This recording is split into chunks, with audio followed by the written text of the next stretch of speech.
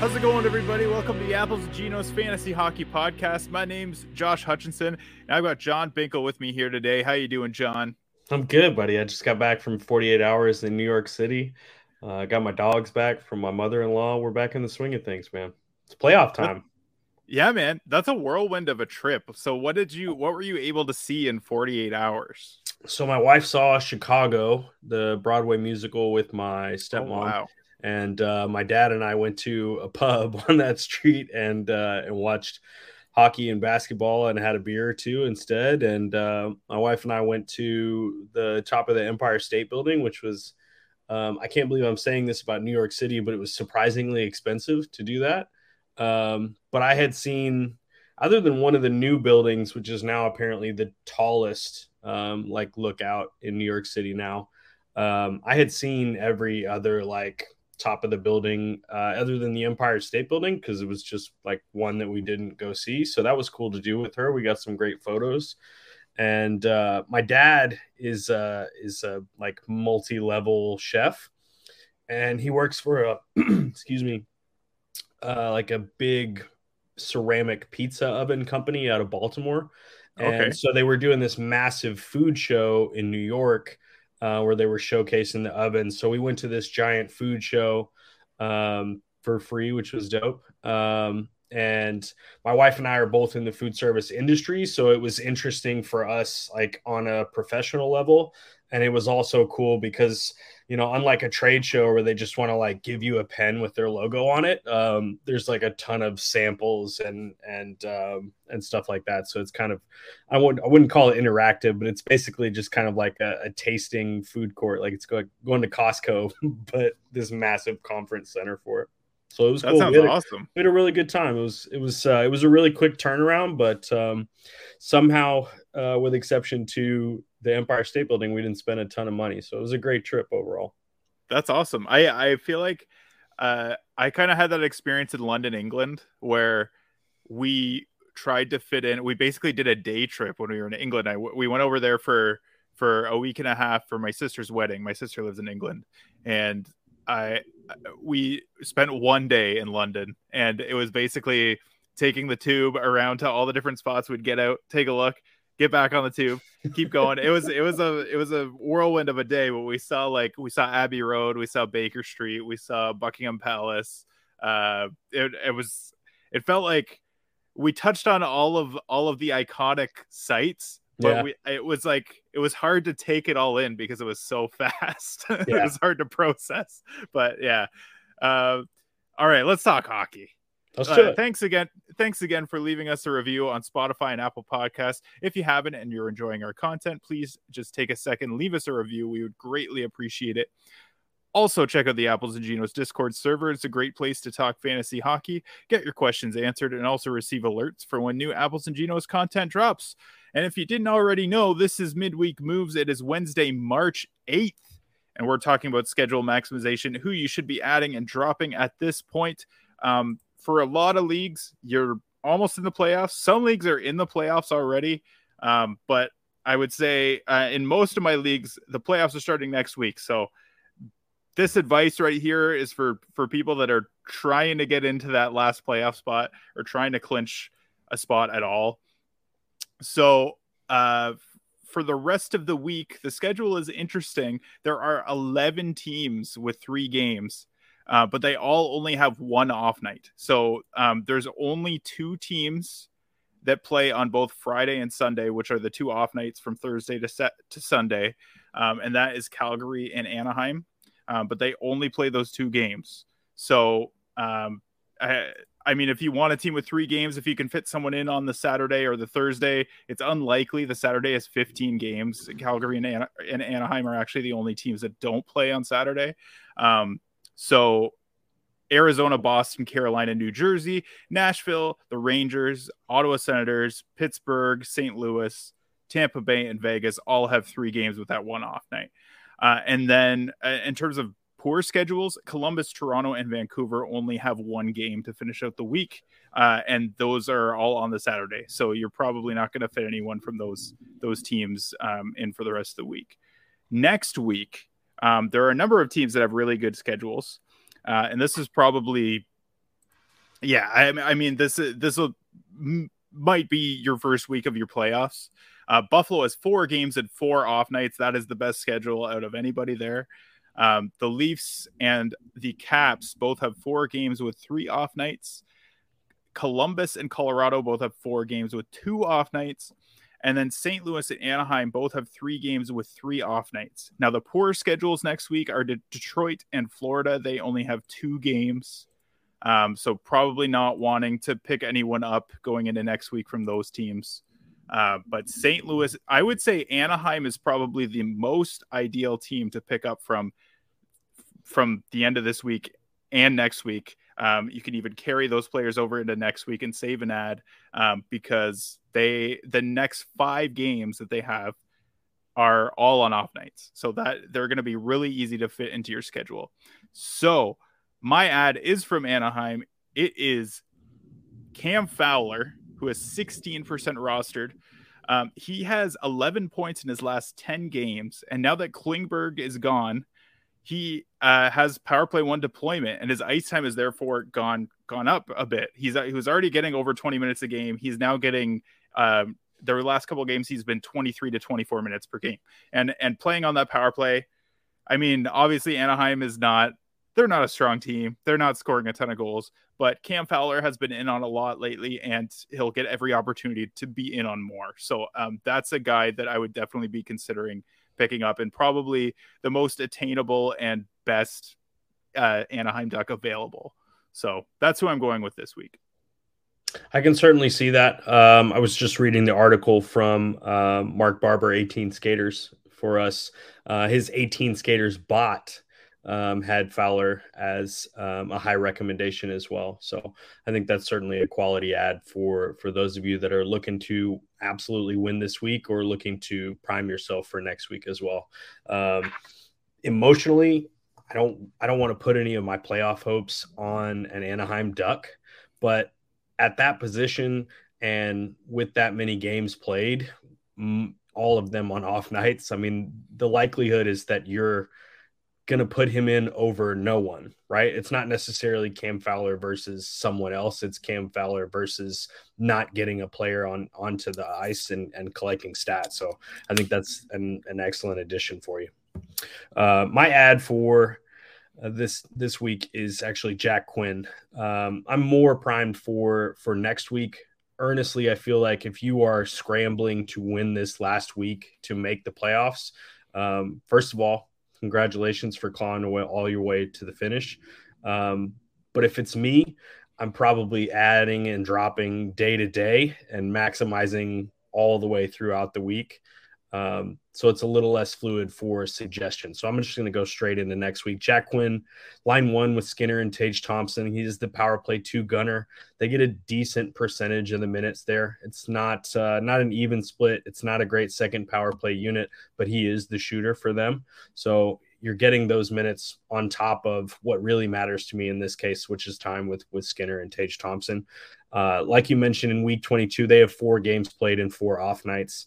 If your playoff schedule is 22 through 24, they have an excellent 10 games played with 7 off nights.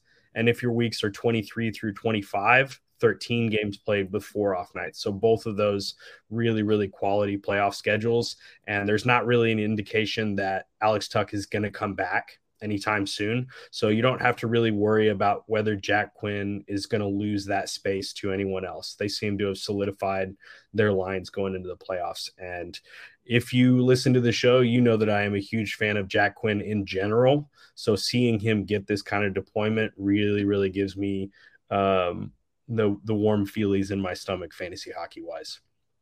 Yeah, I think we had a hat bet in the preseason episode because we were talking about our Calder Trophy favorites, and I was all over Cole Perfetti. You were all over Jack Quinn, and I think we said that we were going to bet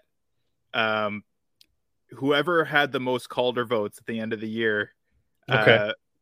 Whoever's guy they would get a hat, like that the other person would buy that person a hat. So it looked at the start of the year like I was going to be running away with this. And now Jack Quinn is right in that conversation. So we'll see. Neither of them are going to win the Calder. No. I don't think they're even they're even considerations, but they may get top 5 votes. I'm kind of racking my brain right now for who the favorite would be. I would assume. I think it's probably Beniers.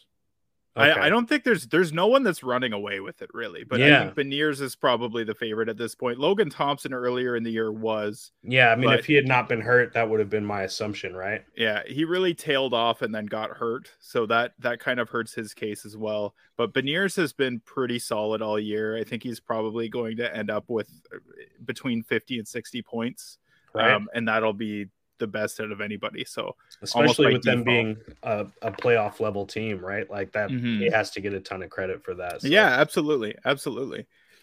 So I mean, that being said, I do support a Jack Quinn ad. He's in a great position right now. Anyone playing with Thompson and Skinner, I think, is in a fantastic position. And like you said, Alex Tuch, it doesn't look like he's coming back anytime soon. He's week to week. There's no specific timeline. But that usually doesn't mean great things. So for Alex Tuch owners, it hurts. But if you're able to pick up Jack Quinn, I would definitely would. My drop for this week is Lucas Raymond. He is 37% rostered, and it's shocking to me that he is still this highly rostered.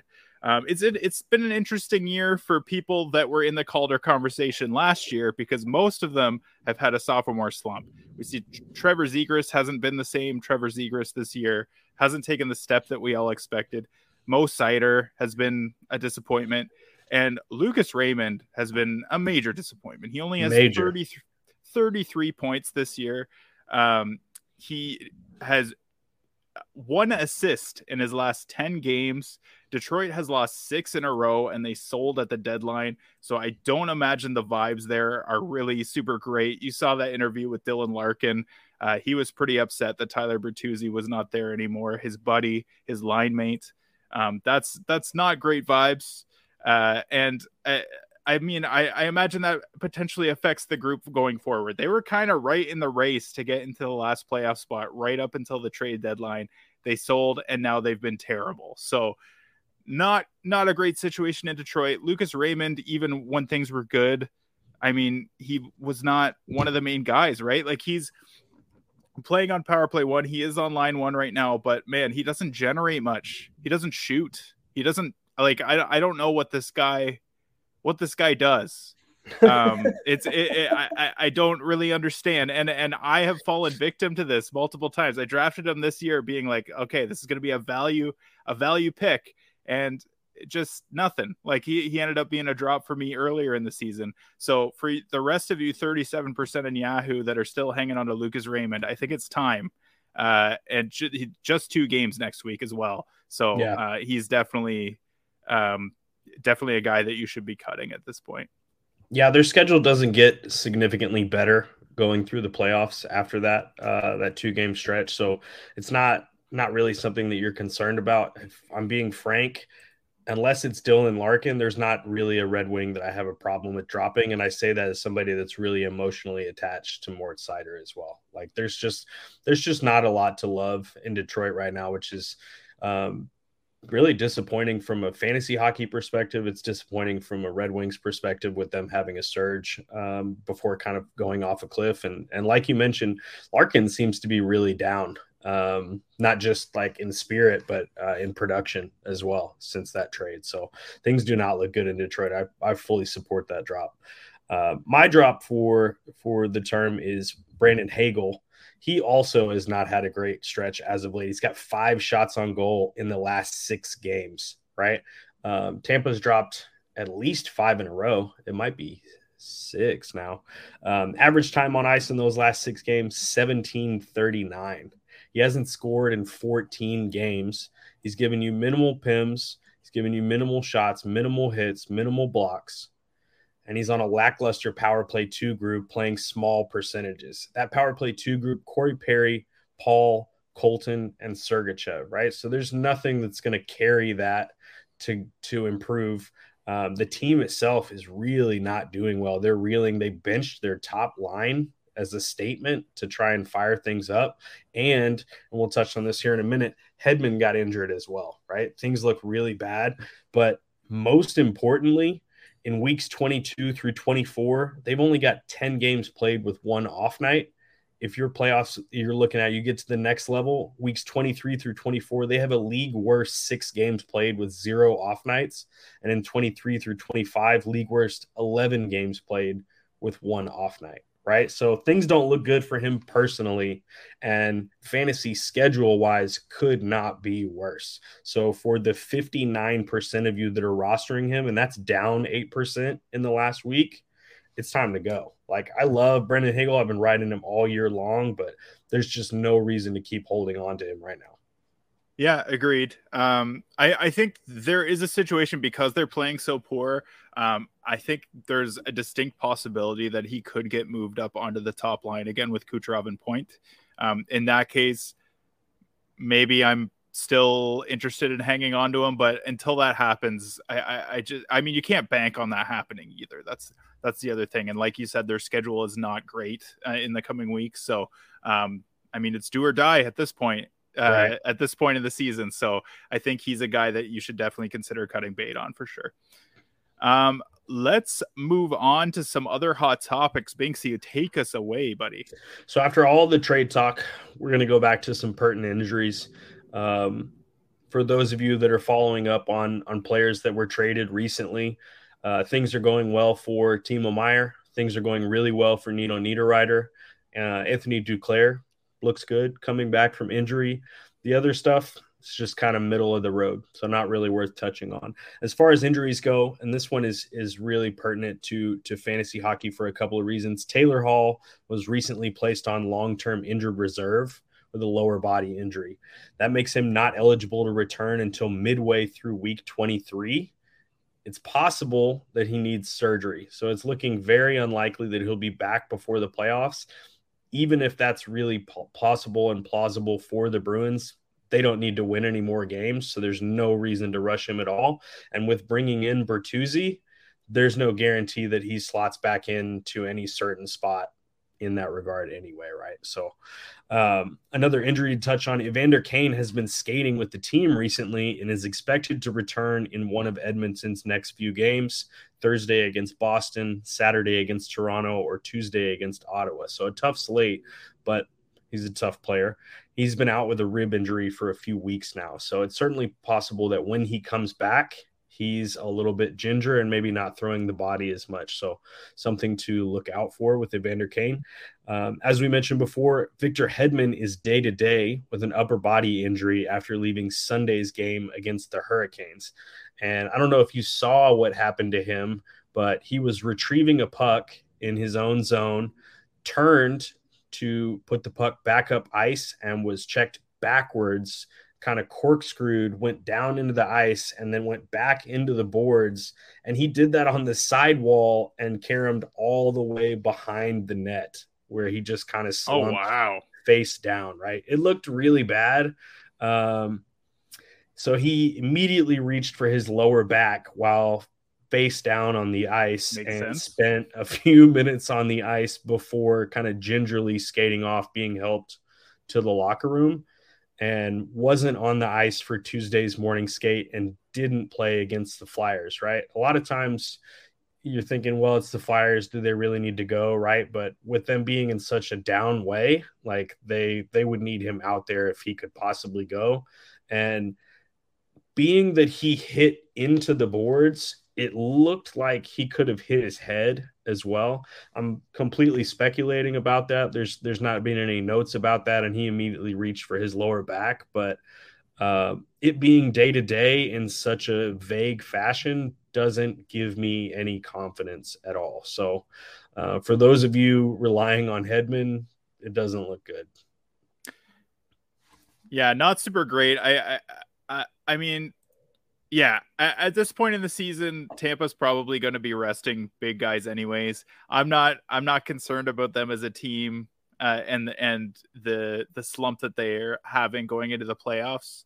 But in terms of fantasy, I think I would imagine they're going to hold him out even if he is okay to play. So I would agree. I think it's concerning for people that are holding Hedman right now. This last injury note, I'm going to leave up to you. I'm hoping you know a little bit more about it than I do. Yeah. So Ryan O'Reilly broke his finger. He's going to be out 4 weeks. He had some surgery. He blocked a shot from Austin Matthews, or I guess he had an Austin Matthews shot hit him in the hand. It didn't look good at the time. I think a lot of people were concerned that he had a broken hand, like a broken metacarpal, which would be, I mean, that's a lot more concerning. But the fact that it was just a broken finger, and the fact that he's going to be back in time for the playoffs, I think is great for Leaf fans. Fans of the team, because it sounds like he'll be ready for the playoffs. But in terms of people that are holding Ryan O'Reilly right now, it sounds like he's not going to be back. He might not even be back the regular season. Like it may be the last week or two. So maybe if your playoffs go right to the end, you might get some value out of Ryan O'Reilly. But I would be dropping him immediately unless you have the IR plus spots. So yeah, that's pretty much it. I don't think you're going to get much out of Ryan O'Reilly at this point. You mentioned Timo Meier having success in New Jersey, and Devils fans on Twitter last night were not impressed with Timo Meier.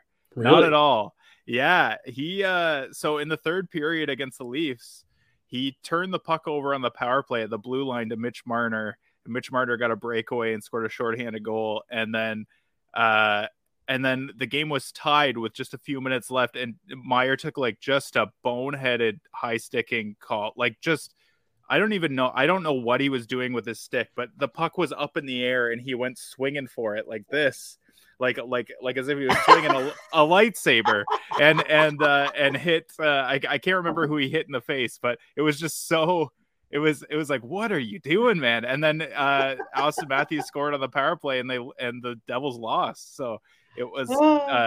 I saw people on Twitter being like, "Go back to San Jose," and I was like, "Wow, that's crazy. That's pretty aggressive." But yeah, I mean, Meier's gonna be fine, and especially with fantasy like that, those type of plays don't really matter in fantasy anyway. So. All right, let's check in with some 0G candidates here. So John Gibson is 45% rostered, which is actually quite an increase in the last month or two. He, over the last 14 days, is number one in the league in Cupful goalie points, or Cupful fantasy points for goalies.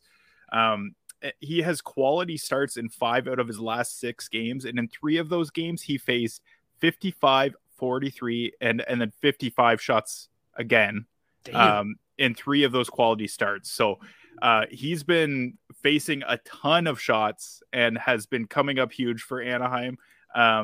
They have that great schedule. Like I mentioned before, they have those 5 off nights coming up. So if you need a goalie, John Gibson may be a candidate there. I know he's had ups and downs this year. He is a good goalie. He plays on a terrible team, but again, like these other guys that we've harped on this year, like Carl Vejmelka and Connor Ingram. I don't know, guys like, yeah, I mean, those are the main guys that we've been talking about. John Gibson may be a viable option there.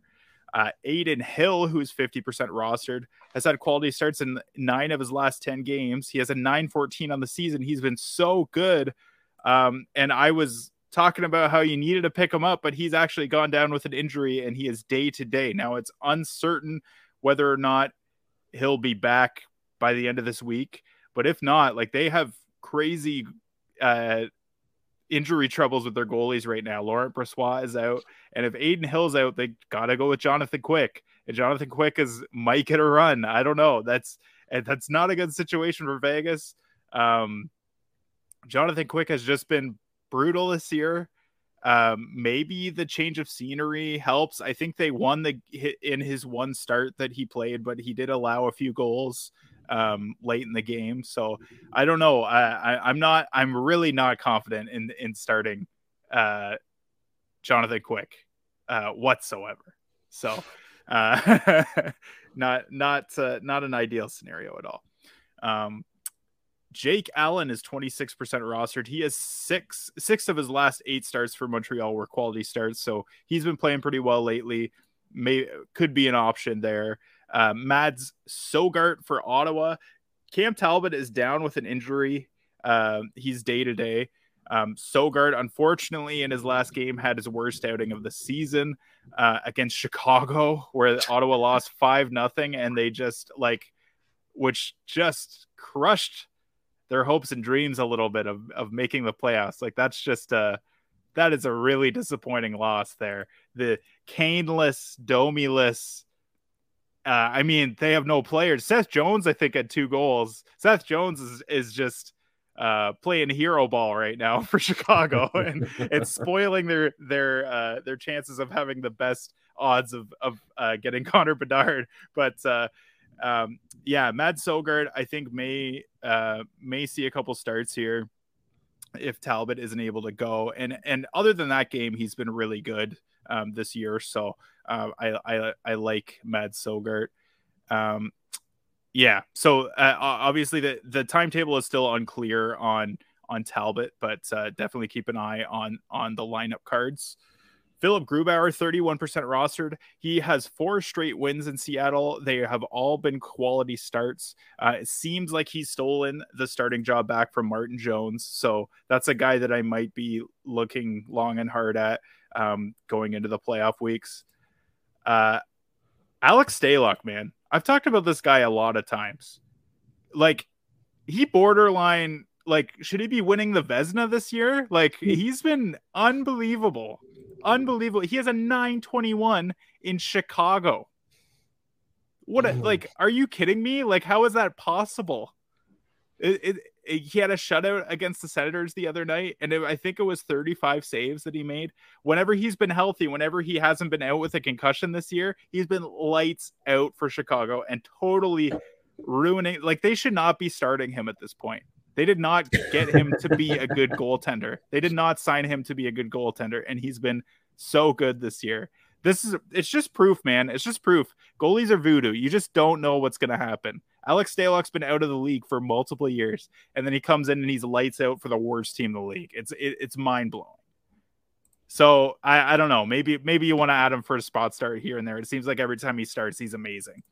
And then Joonas Korpisalo is the other guy I wanted to mention. Phoenix Copley and Korpisalo have split starts so far in LA.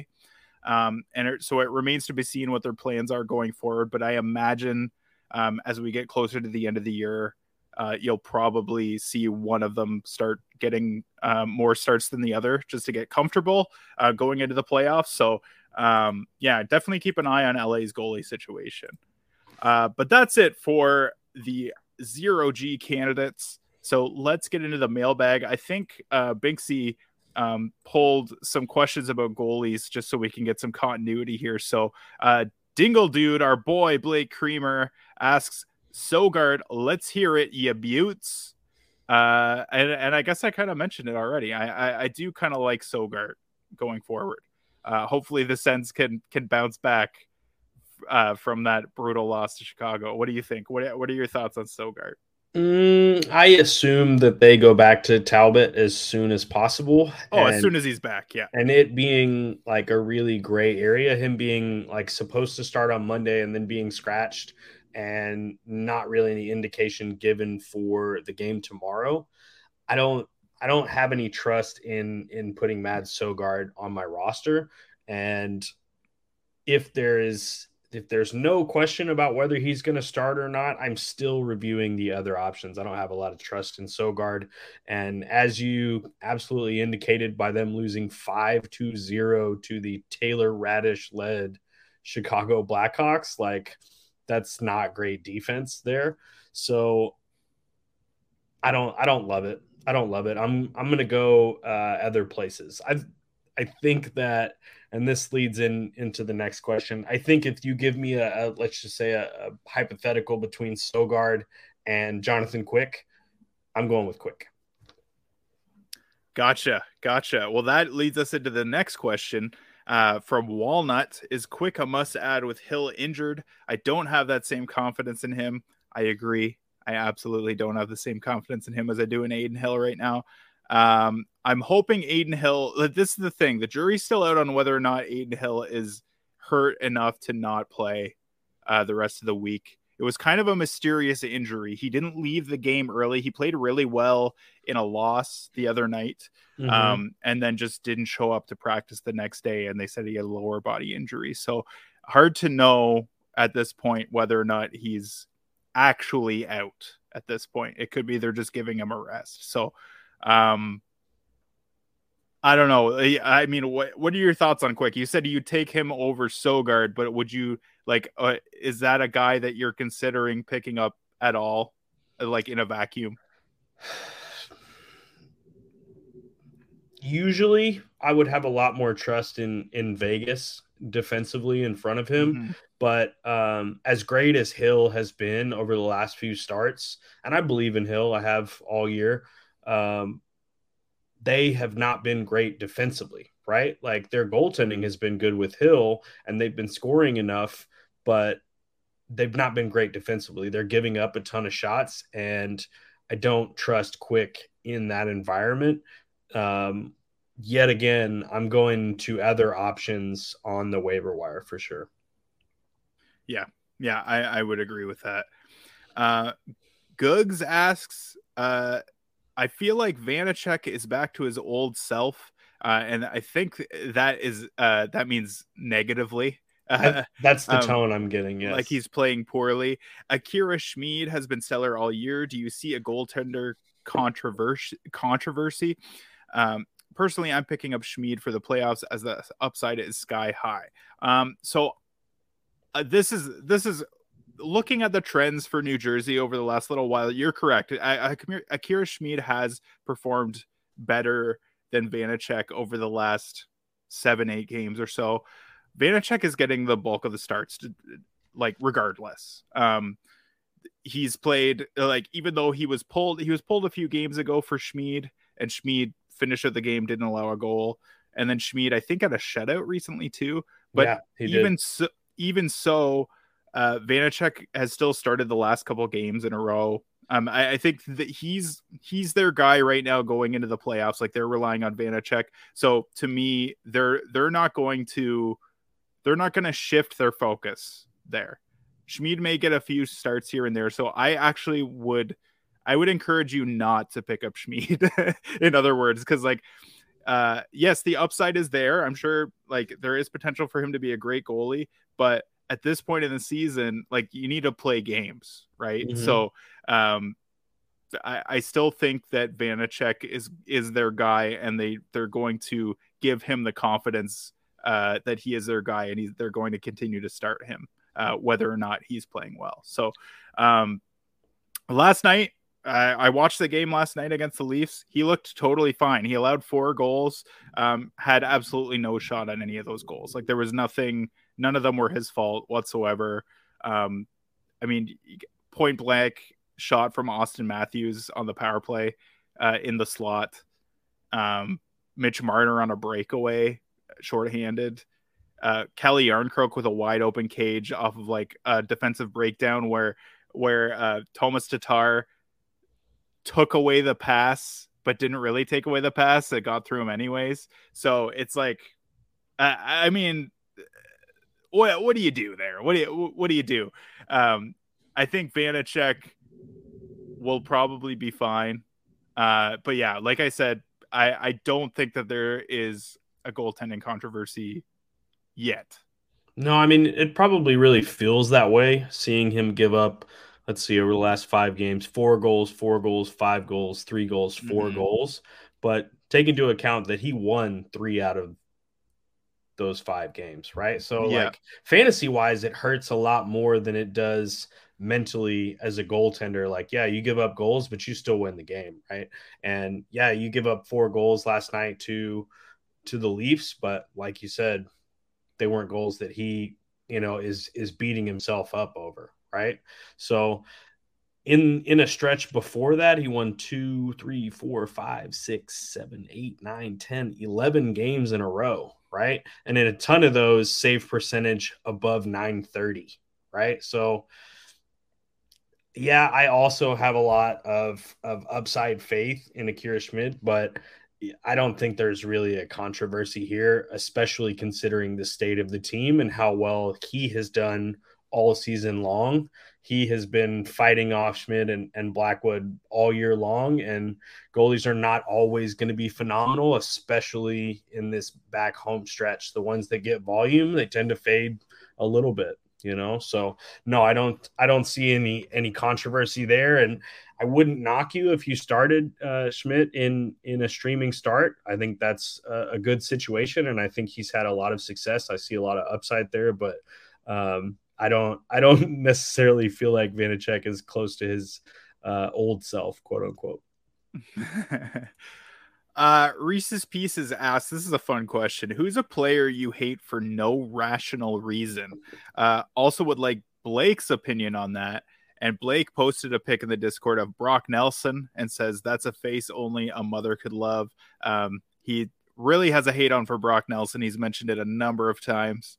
I don't really understand it, but I mean that's the nature of hating someone for no rational reason. So I have an exercise for us. So I'm going to guess who yours is. Okay, well, and you can guess who mine is. I want to say something before you guess. Okay. Okay. I really only hate one player in the NHL, and I'm not alone in hating him, but I don't hate him for the same reasons that everybody else does. He is a completely hateable player. People absolutely hate him. Okay.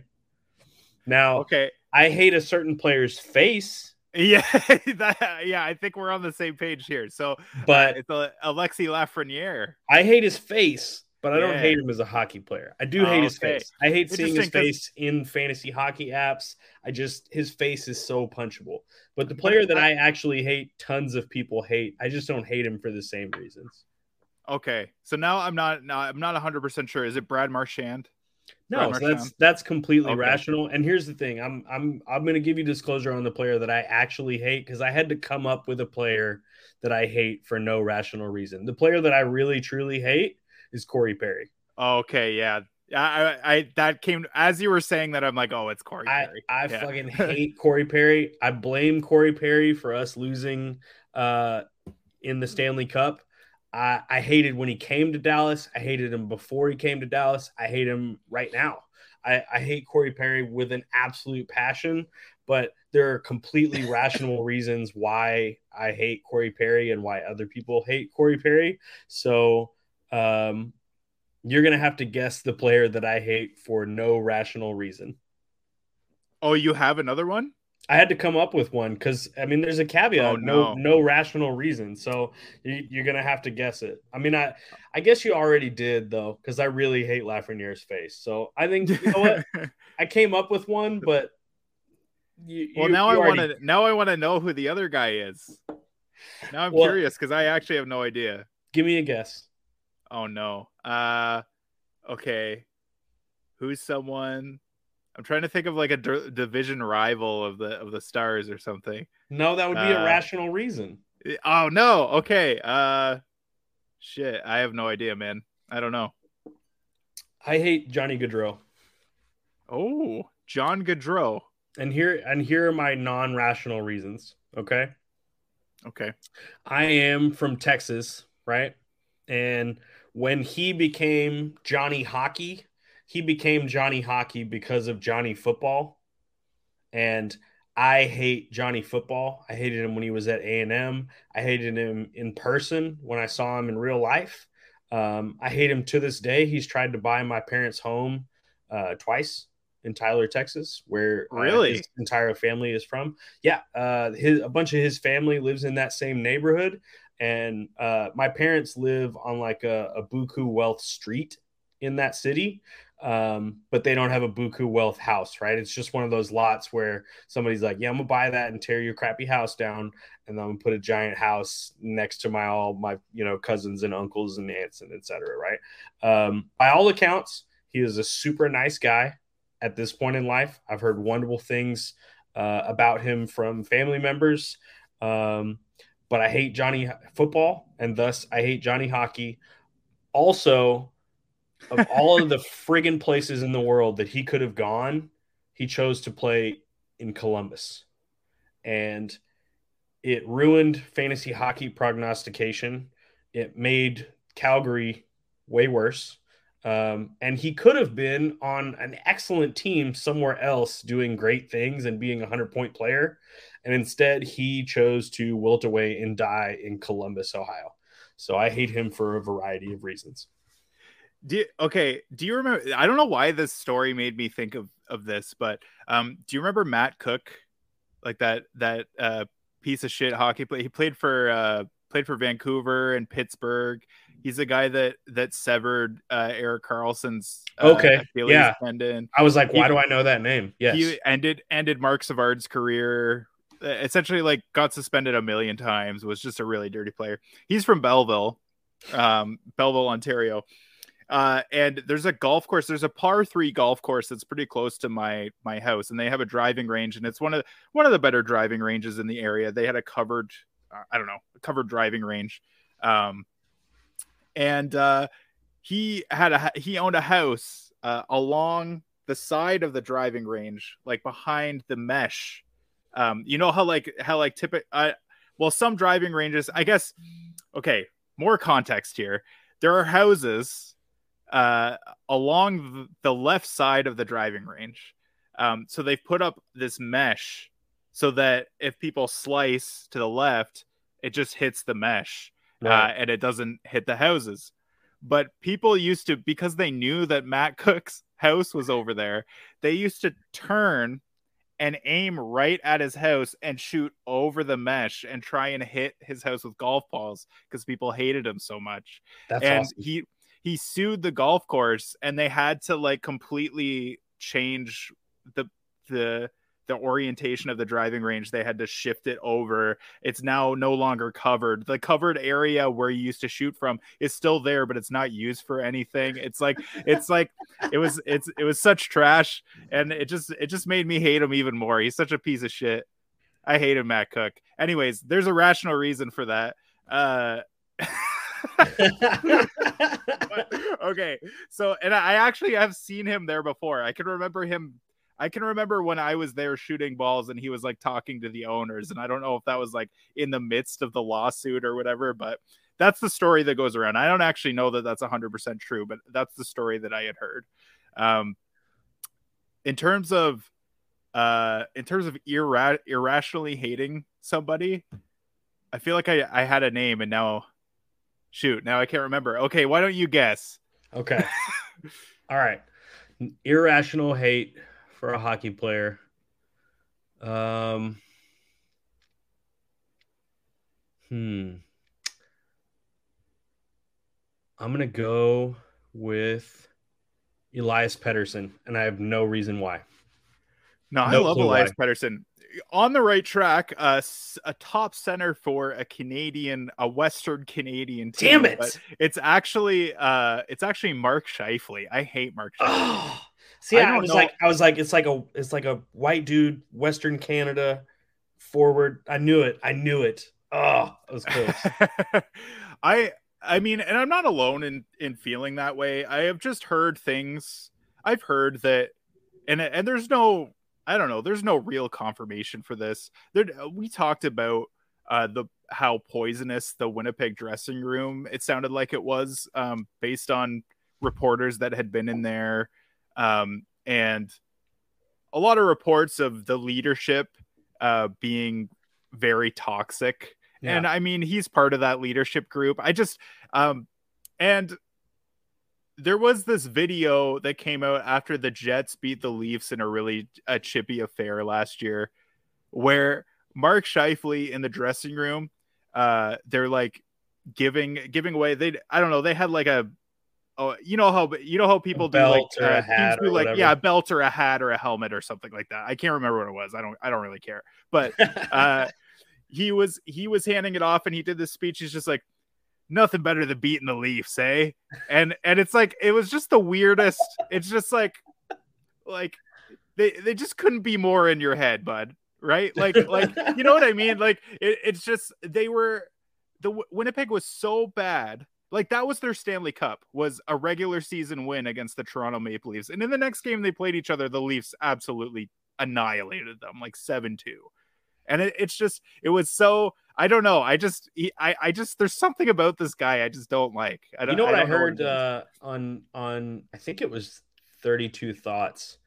I heard that um, that Ehlers should be on the power play one and wants to be on power play one, but they play the same position on the power play, and Scheifele won't move over because he just likes it better, and that's what's Interesting. keeping Ehlers off the power play. There you go. There you So go. That's he not a does guy I want to play with. he does seem like a turd, Yeah. a little bit, N- a little That's stinky. that's not a guy I want to play with at all. All right, let's move on. Nate asks, would like to hear the best players on each of your rosters that you think you might drop during the playoffs, and maybe talk about how to determine when to drop a stud. What do you think, Banksy? Is there anyone on your rosters, who's the best player on your rosters that you would consider dropping in the playoffs?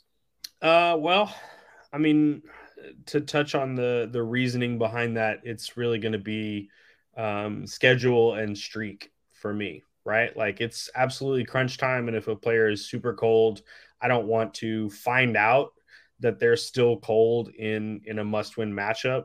And games played has a lot to do with that as well.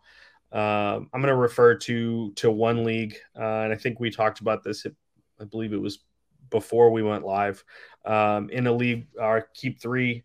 We call ourselves Experts League, where I just snuck in and clinched the playoffs this last week for the 6th slot. I've got a real roster crunch based on injuries, on players coming back, and just having picked up some great streams that became holds over the last few weeks. So I'm going to go with Elias Lindholm, and That's a good pick. Pavel Buchnevich, and possibly Matt Duchene. They're certainly players that are worth holding, that are also right on the precipice of being drops. They're bigger names. From this list, based on this roster, it's probably going to be Lindholm, but emotionally, it'll probably be Duchene or Buchnevich based on the quality of the team and the position that they're playing for me. Yeah. Duchene was a guy that I was considering saying. I think Nate and I talked about this on the pod on Sunday, but Nikolai Ehlers is probably the best player that I would consider dropping at this point, just because of where he is in the lineup and how he's playing lately. Now, he does have an assist tonight. He had an assist in the last game as well with 5 shots. So it seems like he's kind of picking things up, even though his ice time has decreased quite a bit. He had 14 minutes the other night. He's up to almost 16 minutes tonight, and there's still 7 minutes left. So I don't know. Maybe things are turning around a little bit. I don't know how he's being deployed tonight. I don't know if things have changed at all. But yeah, I mean, that's definitely a guy that I'm watching closely. I have him in a Bangers Cats league, and I think I don't think Winnipeg has the best schedule over the playoff week. So that's definitely a factor when you're thinking about dropping a stud, is team schedule. And then actually like level of desperation. Like if you're nearing the end of the week, and it's do or die, you're maybe going to lose, or you're in danger of losing. And you need to pick somebody up that's playing multiple games, or that's playing. If your guy's not playing and he hasn't been playing well lately, then maybe you're considering dropping him just to stay alive. Like that does happen. So, obviously I have a strong aversion to dropping studs. But at this point it's do or die. So, he's a guy that I would be considering. Duchene's another one. And those are just guys on my roster. Like I'm sure there are others that are kind of on the bubble there. For those of you listening that are wondering about the Winnipeg Jets schedule, in week 22, not terrible, normal schedule. In 23 and 24, really bad. 6 games played, 1 off night. I mean, as bad as it gets. So, Yeah, especially considering how poorly the Jets have been playing, how much they've been getting scored on, and how much bonus tends to overcorrect when his team is really kind of has a ton of atrophy defensively. It really wouldn't shock me for that not to change very much for him. So Lucas Raymond with a goal tonight. I just checked. That's my drop didn't age super well. I still stand by it though. yeah. Big guy in the house 29 asked. Okay, basically what I was gonna ask: who are you gonna cut? Who are you gonna cut out if it's Sunday and you need a stream? How far will you go to get a streamer in your lineup? My team is completely full of people I would normally never drop. I guess that's kind of the same question. That's a pretty similar sentiment. So Yeah. so we'll maybe move on from that one. Thank you for the question, big guy in the house 29. Fantasy hockey professor Mike, also known as Mr. C on YouTube. He had a question here. It's pretty much the same question that he had in the Discord. So we'll read that one. It's a little more detailed. Fellas, in my relatively shallow but competitive league, 10 teams, points, my drops are contingent on schedule maximization. Other than my core guys, Tage Thompson, Connor McDavid, Timo Meier, and Igor Shesterkin. Wow, that's a nice core who is on my can't cut list. No one is really off limits. The players I could drop include Jeff Skinner, Otter, Petro, and or Ekblad. I have Tage and Tuck on the IR at the moment, and I shy away from having more than 2 players from one team, even if it is the entire top line on Buffalo. The Sabres have a good late playoff schedule, so I may have to break that self-imposed rule and keep Skinner. Bottom line, minus my core, it's all schedule contingent. Thanks, and looking forward to tuning in. All right. So that was a bit of a mouthful. I feel like, yeah, for, and then in the YouTube, he asks, hi guys, I qualified for a first week bye. So my playoffs are weeks 24 and 25. Ad ideas. I already have Tage, Skinner, and Tuck who's on the IR. Quinn still, and then, yeah, and then he says, it's me, by the way, fantasy hockey professor. We got you, buddy. We got you. So, I think, in terms of weeks 24 and 25, I looked at the schedule here. We've got Arizona with 4 games and 3 off nights. So definitely some interesting targets there. Colorado has 4 games with 4 off nights. They don't have as many attainable guys. I think people have probably scooped up a lot of Colorado Avalanche players, at least the fantasy relevant ones. So for me, I would be targeting Arizona Coyotes guys for those at least week 24 and 25. So guys like Nicky Schmaltz, Barrett Hayton, I think is a guy that's been red hot and is slowly getting on people's radars. But he has kind of solidified his spot in between Keller and Schmaltz, and that line has been really, really good the last month. So those are guys that I would be strongly considering for weeks 24 and 25. In terms of, I don't know if this is the same. I assume that this is the same team that you're talking about. Yeah. Players that you could drop. Skinner, Otter, Petro, and or Ekblad, I'd probably be considering Petro. And I think it has to be. I think it has to be Petro in this case because with Otter, Wedgwood is day to day with an injury. So if there's even a chance that Otter just plays all of the games, then you can't drop a top 5 goalie like that. Skinner, regardless of schedule, is not a player that I want to drop, and with the schedule, it's absolutely not a player I want to drop. And Nate touched on this on the Sunday show with you. Ekblad has elite underlying stats right now, and the team itself, the underlying stats are excellent. He's getting great minutes. Like that's just a player that you want. I don't know that you love dropping Petro, but like you said, it's schedule contingent. And they do not have a great playoff schedule. So it's really not a close race for me there. I think you're absolutely on the right track as far as ad candidates from Arizona. I also really like ad candidates from Boston. If you could say get your hands on Bertuzzi, if you could get your hands on DeBrusk, those are players that I would be looking at. I don't know if Orlov is an option for you in leagues. If, come playoff time, it's probably being snapped up, right? People are paying really close attention right now, but he just hit the power play and he's been on a massive streak since coming over. And I liked him before he went to Boston. So the situation has gotten better. He's on a hot streak. I would definitely be looking at Boston players as well, especially the second level Boston players, because they would be really stupid to keep redlining their top players as they don't need to. Bobby Orlov, baby.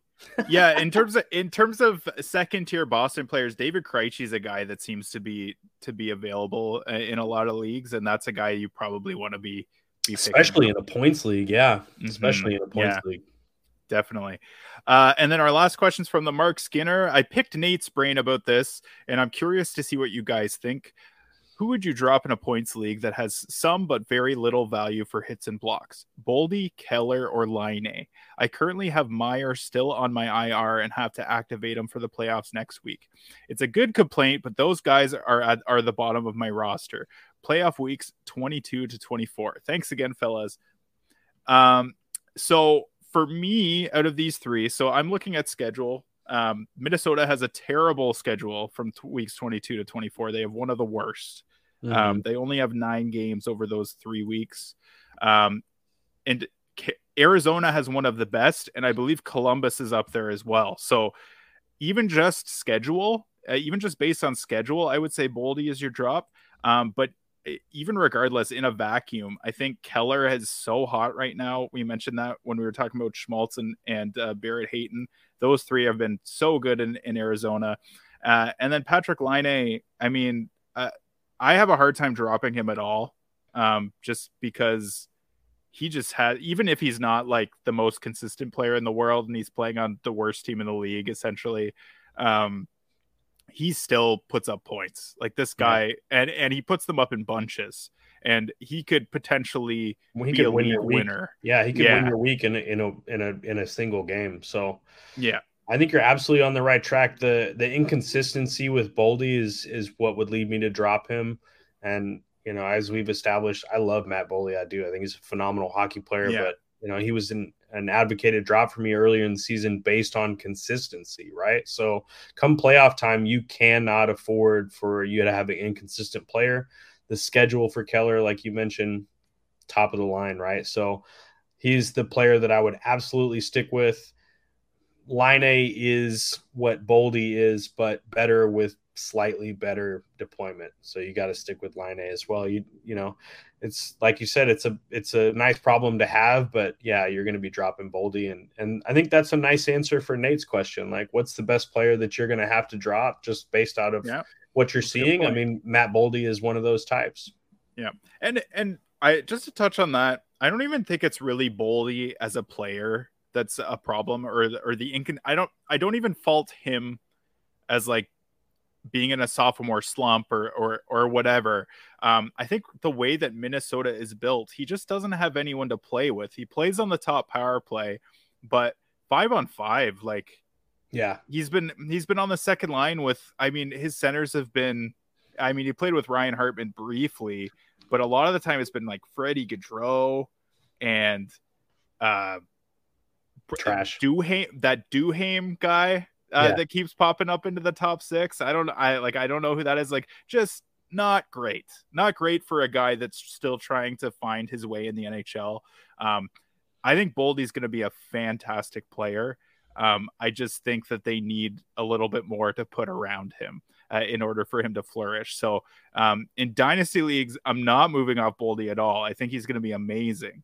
But in terms of winning your weeks, going into the playoffs and redraft leagues, I think definitely a guy that you could be considering cutting bait on at this point. Well, that is all we have for today. Check out the Apples and Ginos Discord server. Shoutouts to the band They're There for providing our music. Their Spotify link is in the episode description. Give us a rating on Spotify or Apple Podcasts. Follow us on Twitter. Binksy is at Binklemania. Nate is at Apples Ginos. Blake is at Blake Creamer SE. And I'm at Just Josh and 41. Please practice safe stats and happy streaming. Have a good one, folks. Good night, world.